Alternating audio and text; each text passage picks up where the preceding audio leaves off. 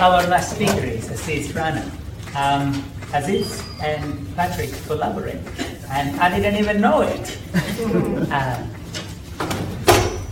So first I'd like to say thank you to Usla and Sari and Susan for organizing this conference, and also to Joanna for doing all of the work in terms of the logistics of getting me and other folks here. It's a very meaningful event to me, and I'm really pleased to be able to participate, though, as Lorenzo said, it's under circumstances that are quite bittersweet. So I think what I'm going to do is just talk a little bit about Patrick's work in my own scholarship, but then also Patrick as a mentor and friend. And in a way, I feel like, though I actually met him for the first time also at the same critical race symposium here in 2011, that I really met him on the page. And I met him on the page in the context of trying to figure out what I wanted to write as my dissertation. And I was trying to pull together a dissertation project in 2002, 2003, especially against the backdrop of the Iraq War. And in part because of the politics of the time, I wanted to write about what I thought were like the big questions, and I still think are the big questions. So capitalism, empire, those are the things that I wanted to write about.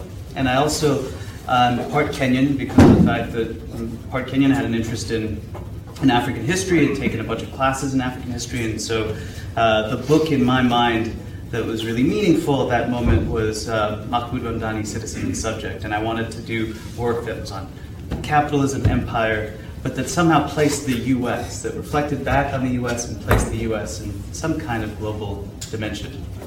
And the truth is, I was in a PhD program in an American political science department, doing work in political theory and what's called American political development. So it's the kind of qualitative, historicist side of American politics.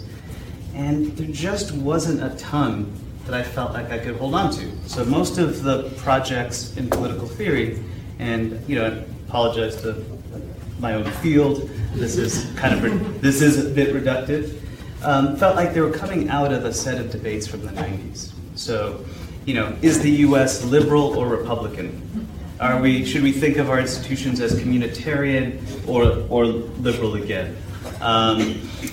What to make of Rawls and distributive justice? How to think about the politics of identity and difference? How to think about theories of representation? I felt like none of these projects, we're sort of dealing with questions about power, struggle, conflict, competing interests, the things that kind of moved me. And to the extent that race as a category, which was really significant for me, was being dealt with at all, it was through rubrics that I found basically unhelpful for figuring out my own work. So if there was a global dimension, the global language that was the most common language was a language of post-colonialism. And I still think that my own work is totally influenced by post-colonial theory, so this is not meant as a straightforward critique, but in the way in which post-colonialism was reflected back into the study of American politics, it was entirely as a way of thinking about there was a moment of colonization, that moment was transformed through independence projects, and so you're now in this period after the end of colonialism. And in the ways in which the US might be connected is as perhaps the first, truly independent nation, or as a defining anti-imperial project. So not in the terms that I was conceiving of it, questions about hegemony and international police power, but as part of a tradition that might make America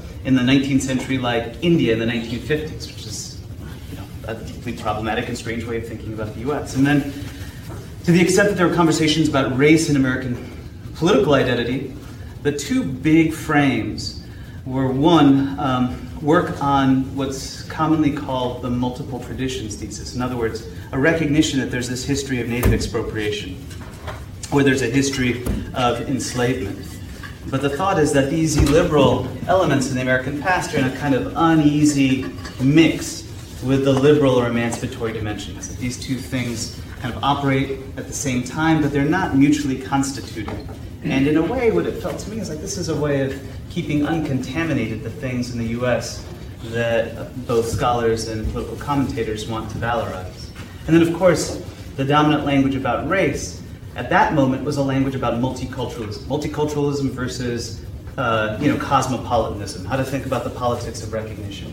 All of these, taken together, were frames that reinforced what amounted to a kind of Whiggish or progressive story of the U.S. experience, and it also seemed to presume the inherent liberalism of the U.S., maybe perhaps not at the founding, because they're like bad origins, but as American development emerged, there's something like inherently liberal and progressive about the project. And so I started looking around. I turned back to historiographic work in the 70s, particularly that had a kind of Marxist bent. And then I started looking for comparative examples and reading on Australia. So that was kind of like a breakthrough. Started reading about Australia as a way, perhaps this might be useful in thinking about the US. And it was through that I just basically stumbled onto Patrick's work, not in a class, in the context of courses or scholarship that's presented to me through my dissertation program, but just following footnotes in other people's books. And especially that first book, Settler Colonialism, Transformations Anthropology, and that idea of settler colonialism or invasion as structure, not event, became really eye-opening in a way that I think was eye-opening for a lot of people. And we'll probably get to this over the course of the rest of the conference. Ultimately I came to have some issues with the presentation, and indeed Patrick came to have issues with both the way that he wrote it and the way that it was taken on. But there were a number of things about the work that just really spoke to me. First, the settler colonial frame, and especially this idea of invasion as structure, responded directly to the ways in which in the US, all of the things that are problematic get presented as a story of bad origins. Right? So there are things that happened in the past that are part of something that we have to atone for, we have to kind of be redeemed through, but they tell us nothing about the ongoing nature of our institutions. And for Patrick, the work was a way of saying, no, actually, we're not doing, genealogy is telling you about origins that are disconnected from the present. What we're doing is articulating the ongoing processes that sustain current and contemporary institutions, the things that make true emancipation, very, very difficult. And that tied to the second thing, which is, I always had a kind of, let's say, like, not exactly like Marxist sensibility, but a sort of a reflective interest in Marxism, and the kind of Marxism that I'd come across as a graduate student and as a student was like Marx and Marxism as museum piece, as a little bit of like, that old-time religion. You have to figure out what are the equations. Once we know the right equations, then we can understand how capital connects to X, Y, or Z.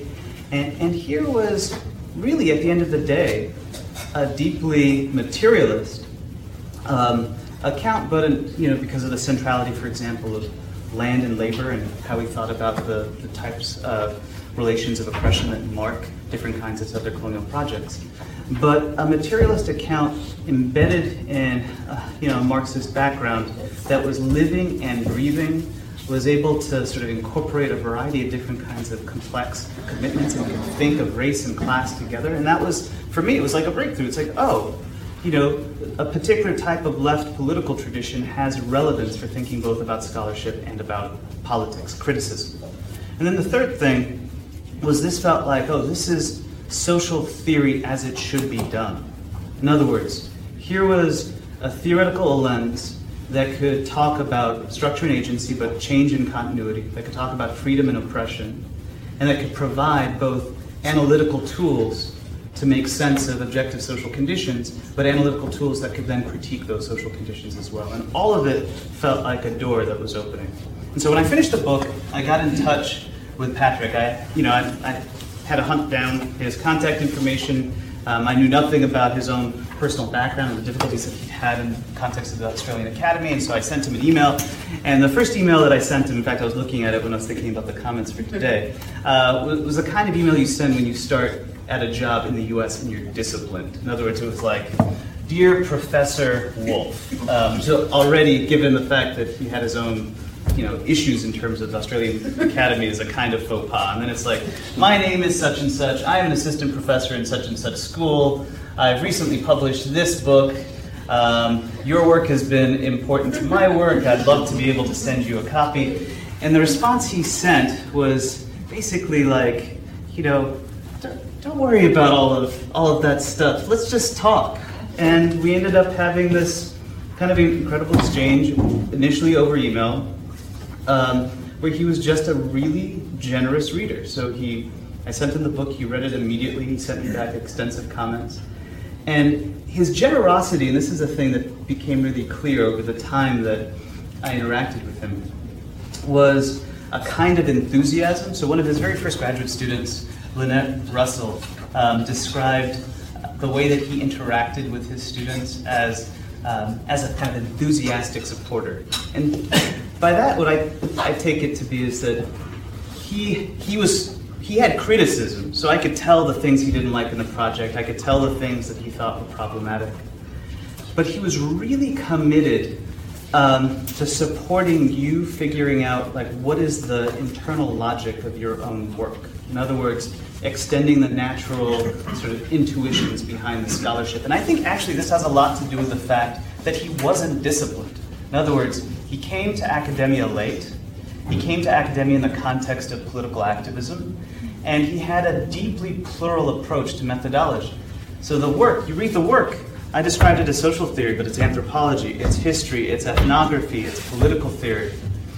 And so he wasn't interested in those boundaries, and he was committed to where the ideas go. He had a number of different graduate students, they're now students of his students. But it also meant, and I think this is something that's really important about his approach, that he wasn't disciplined in the way that senior scholars, tend to become disciplined, in that they become institution builders. And he had no interest really in having a school of Wolfe. I mean, it's an interesting thing that over the last 20 years, one of the things that's emerged is there's an entire field of Southern colonial studies that did not exist when he was initially writing. And he's certainly part of it. But at the same time, he was very committed to the idea of work following the natural trajectory of where the ideas take you and where the political commitments take you, and those two things together, including in his own scholarship and the shifts in his own scholarship and in the kinds of advice that he gave to young scholars. It was a commitment to a type of continuous exercise in innovation and intellectual self-discovery.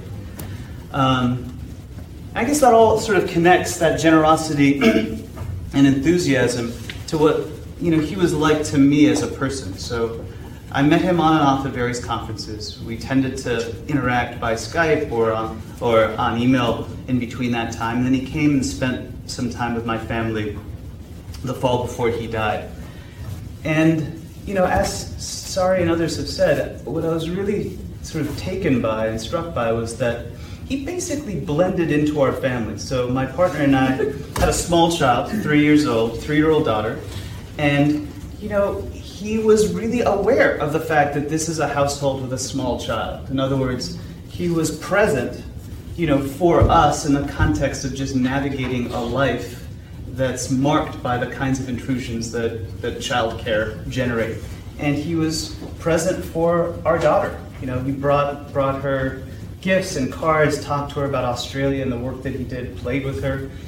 He continues to be a kind of a real presence in her mind, Uncle Patrick from Australia. And then when he left, he ended up sending a copy of his book when it came out, which he was incredibly excited about. And we received it with a dedication. And the dedication that he wrote, which I think is just indicative of the way in which he thought, he connected like a person with other folks. He wrote, "For my very special niece, Navaz," that's my daughter's name, "till I can read your books. With much love, Patrick." We received the book, just a few weeks before he died.